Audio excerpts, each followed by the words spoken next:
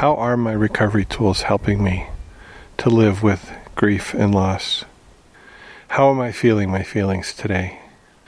Welcome to episode 351 of The Recovery Show.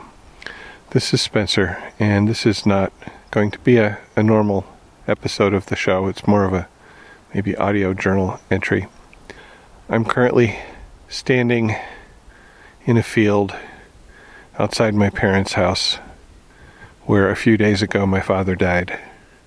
I'm looking at a snow-covered field with dead grasses and other plants sticking up through, apparently dead. But I know that underneath the snow, the plants still live. There are seeds that will sprout in the spring, and in fact, right now are giving life to a flock of wild turkeys. So it is with my father's life. He planted seeds in many other people's lives that continue to grow and flower and flourish. And while his body, his physical being is gone, he continues to live on in all of us in which he planted those seeds. I was driving here last week, the day after he died. I had heard from my brother that my father had stopped eating and thought I should immediately jump in the car and drive, and realized that there were some things that I really should do before I left home, like make sure that I was COVID negative, clear up some stuff at work, and he started eating a little bit, so it didn't seem quite so urgent. The night before I was planning to leave, I got the call from my brother that he had passed.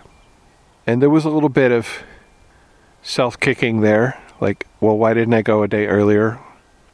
But what I've come to understand after being here for a few days is that having an hour or so, which is what it would have been with an unconscious father, is much less important than being here with the people he left, the people whose lives he touched, sharing that with them, sharing our grief together. You know, that's a gift of acceptance, the tool of acceptance from my recovery, to accept what is. He's gone. I made some decisions that were good decisions at the time, and that the outcome may be not what I had wanted, but the outcome is okay. I did get to say goodbye. The only difference is his body didn't hear me say it, but I believe he did.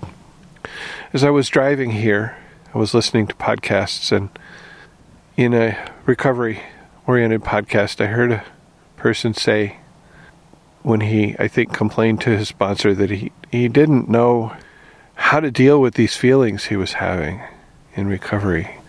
And his sponsor said, you need to feel your feelings. And I thought, yeah, that's a gift.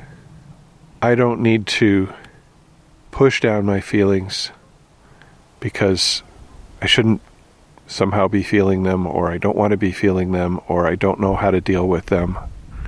I have the gift now of being able to feel my feelings as they come, and to let them flow, and to let them go.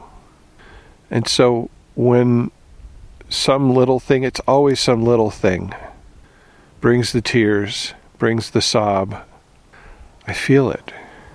I let myself feel it. I let myself express it. I don't hold back the tears. I don't hold back the sob, because that's what I need. That's what I need to live, to go forward, to share all that was his life with others, not be afraid of sharing it because, oh my God, I might break down. No, I need to feel it. I was in the Zoom church service this morning. The hymn, There Is More Love Somewhere, came around. And that just brought the tears. It brought the sob. It was good. It was good to feel it. And it was good to know that even in the midst of grief and loss, there is more love. There is more hope.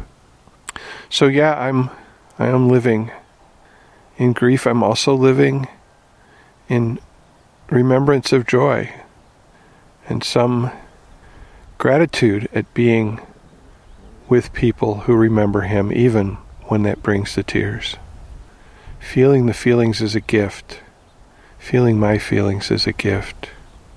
And I know that it will continue to come, but it doesn't have to control my life, and I can feel them. This is not over. It's not going to be over for a long time. I will continue to have upwellings of sadness and grief, I think, for years to come, which is good, because that means that his existence, his life, his influence on me was deep and was meaningful, and I will miss him. We will miss him. Thank you for listening. Please keep coming back. Goodbye.